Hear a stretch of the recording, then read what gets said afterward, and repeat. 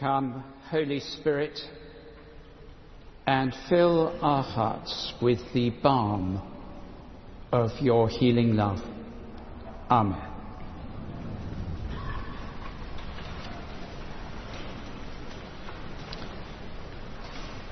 The pattern for many leaders is to be exalted in life and forgotten after death. The pattern for all who serve God, famous or obscure, respected or ignored, is that death is the door to glory.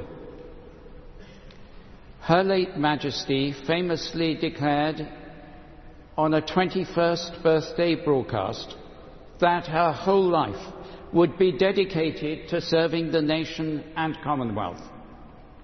Rarely has such a promise been so well kept. Few leaders receive the outpouring of love that we have seen. Jesus, who in our reading does not tell his disciples how to follow, but who to follow, said, "I am the way, the truth, and the life." Her late Majesty's example was not set through her position or her ambition, but through whom she followed. I know His Majesty shares the same faith and hope in Jesus Christ as his mother, the same sense of service and duty. In 1953, the Queen began her coronation with silent prayer just there at the high altar. Her allegiance to God was given before any person gave allegiance to her. Her service to so many people in this nation, the Commonwealth and the world, had its foundation in her following Christ, God Himself, who said that He came not to be served, but to serve, and to give His life as a ransom for many. People of loving service are rare in any walk of life. Leaders of loving service are still rarer.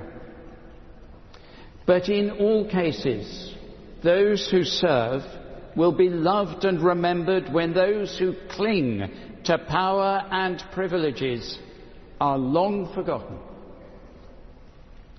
The grief of this day, felt not only by the late Queen's family, but all round the nation, the Commonwealth and the world, arises from her abundant life and loving service, now gone from us. She was joyful, present to so many, touching a multitude of lives.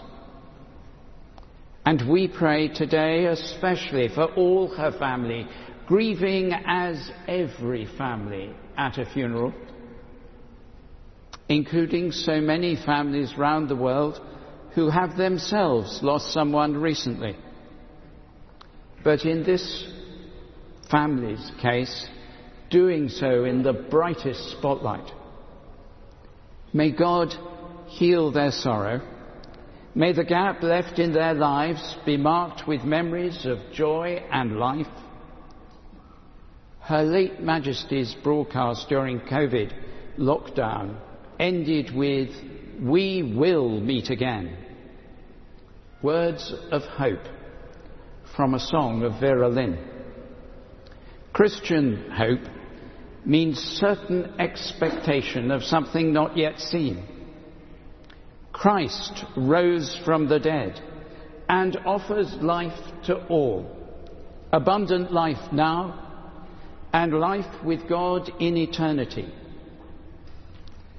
As the Christmas carol says, Where meek souls will receive him, still the dear Christ enters in. We will all face the merciful judgment of God. We can all share the Queen's hope, which in life and death inspired her servant leadership. Service in life, hope in death. All who follow the Queen's example and inspiration of trust and faith in God can with her say, we will meet again.